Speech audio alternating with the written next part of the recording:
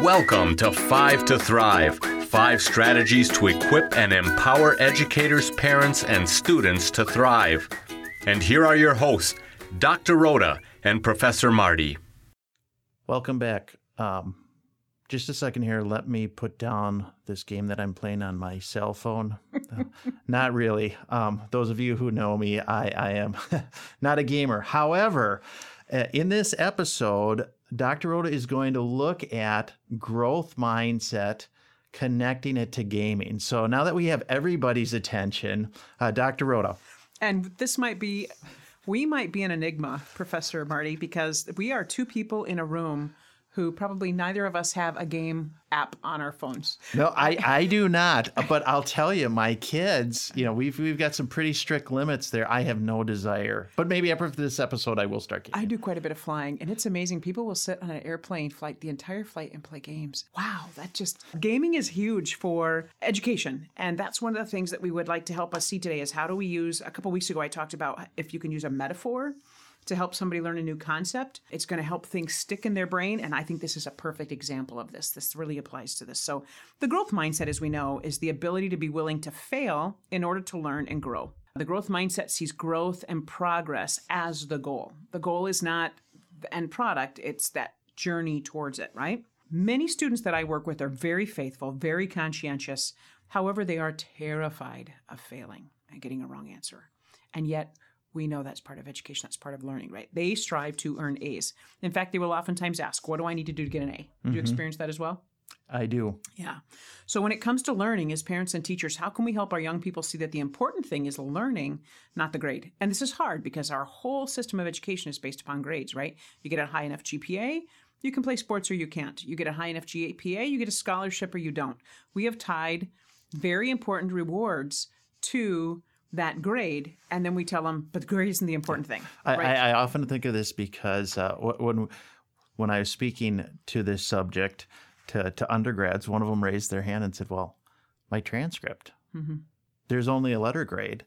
So sure, I agree with this stuff, but at the end of the day, it's the letter grade. And the tricky thing here is we all would say we want a growth mindset, but really, there are times that we have a fixed mindset where we're truly not growing for a lot of different reasons. Yep, absolutely. I think one of the best ways to help young people understand the benefit of a growth mindset is by using that analogy or metaphor of games and gaming. So do you have a young person in your life that will spend an hour upon hour, if allowed, playing a video game, trying to get better and better, to keep leveling up to make it to the next level? How many times are they killed off and they start over? They don't give up when they're killed, right? This is part of resilience and tenacity, right? They keep trying. They're going to get better. They're going to make it further. That's a growth mindset. That's what we want within the world of education. So as I said in a previous podcast, we talked about the benefit of using metaphors to teach a new concept. This is a perfect example of a good way we can do this. Can we use the metaphor of gaming to help them see the value of not giving up, of trying over and over again in matters of educational learning or in matters of life? So people who study this tell us that the reason games are so addictive in nature is that they give us prompt feedback, incremental rewards, and excitement, right? When you're playing a game, you know if you're doing well or not all the time. You're constantly getting feedback. And you get little rewards along the way. You get little things that keep you going. You get little, you pick up little tokens and different types of things. And all of that's it's built around excitement. So what would education look like if we could be very intentional about creating these types of experiences within the classroom, within learning? And what I love about that is when I think of gaming, I immediately have a negative connotation and I'm thinking, get off the phone. But really, the flip side is we can really learn some valuable lessons because gaming in many ways understands what students want and what students need. Right. It can be very, very, like anything, it could be positive or negative, right? Mm-hmm. So if we look at the positive from it, think about the last lesson you taught. Is there a way that your students could have gotten little doses of feedback as they progressed through the lesson? Could they have received little reminders that they were on the right track or they weren't? What would it have looked like if you could have built excitement into it, including hands-on learning and maybe even movement? Could you have incorporated more of the senses in some way? Could they somehow have smelt something or felt it or imagined it or practiced it in a hands-on way? That is when young people become motivated and engaged in learning. As they progress through receiving little doses of feedback along the way, they develop a sense of self-efficacy that they can do this. Instead of an all-or-nothing grade at the end, can we give them little clues along the way that they're either on track or they need to course correct? The official term for this is formative feedback, right? Giving them feedback throughout the process. Yeah, and in interactions with students, one of their complaints, and it's a legitimate complaint, is the turnaround time from when they turn in an assignment to when they receive feedback. And certainly there's legitimate reasons on both sides, but if we truly want them to learn, the immediacy is really important. Yeah, and it does take a long time to grade projects and papers and get that back. And so that's the only feedback they're getting is, they spent 3 weeks on a project and then it takes them 2 weeks to get the feedback back. That's one thing. But how could we, as they're spending 3 weeks on the project, give them feedback along the way so that they have a pretty good idea of how they did and if they met your expectations or not before they ever hand it in? I've actually shifted my views on this quite a bit over the years.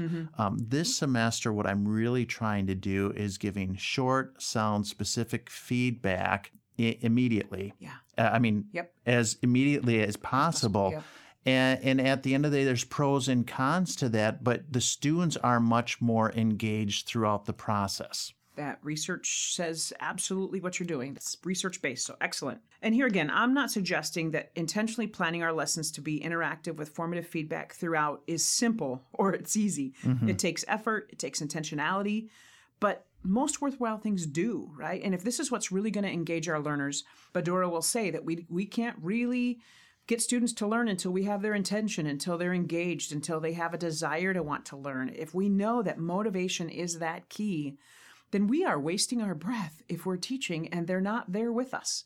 So these little things that we can do that get them engaged in the process, it's challenging, yes, but that's what we're called to do. That's part of what teaching is, right? So maybe we begin with just one lesson per week because this can be overwhelming, and we certainly don't want anyone to feel overwhelmed. We want you to feel that self-efficacy that you can do this as well. So maybe you decide that for one lesson per week, you're going to try to model it after a game. Most teachers I know get excited when they see kids engaged in and having fun in learning. And as you get this feedback from your students, you too will be more motivated to put in the effort because you're getting the feedback that what you're doing is making a difference. And as you see the lights come on for your learners, that renews you and says, okay, you know what, this is worth my time and effort because it's making a difference.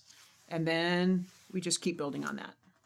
Our goal in 5 to Thrive is to equip and support educators and parents as they help each child develop to his or her full God-given potential.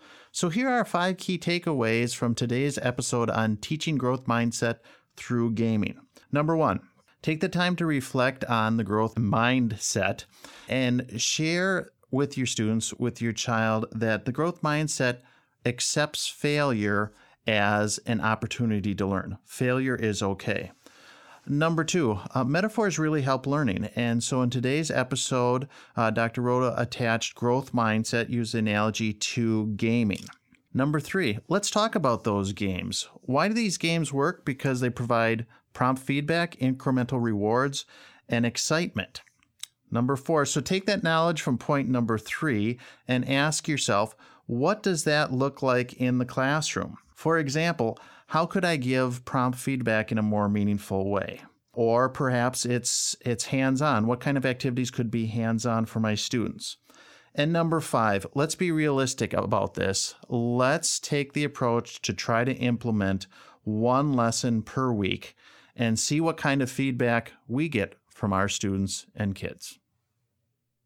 Thanks for taking the time to learn with us. Let us know how you're doing. If you have questions, challenges, or successes you want to share, please let us know through the comments section of our website. May your week be blessed.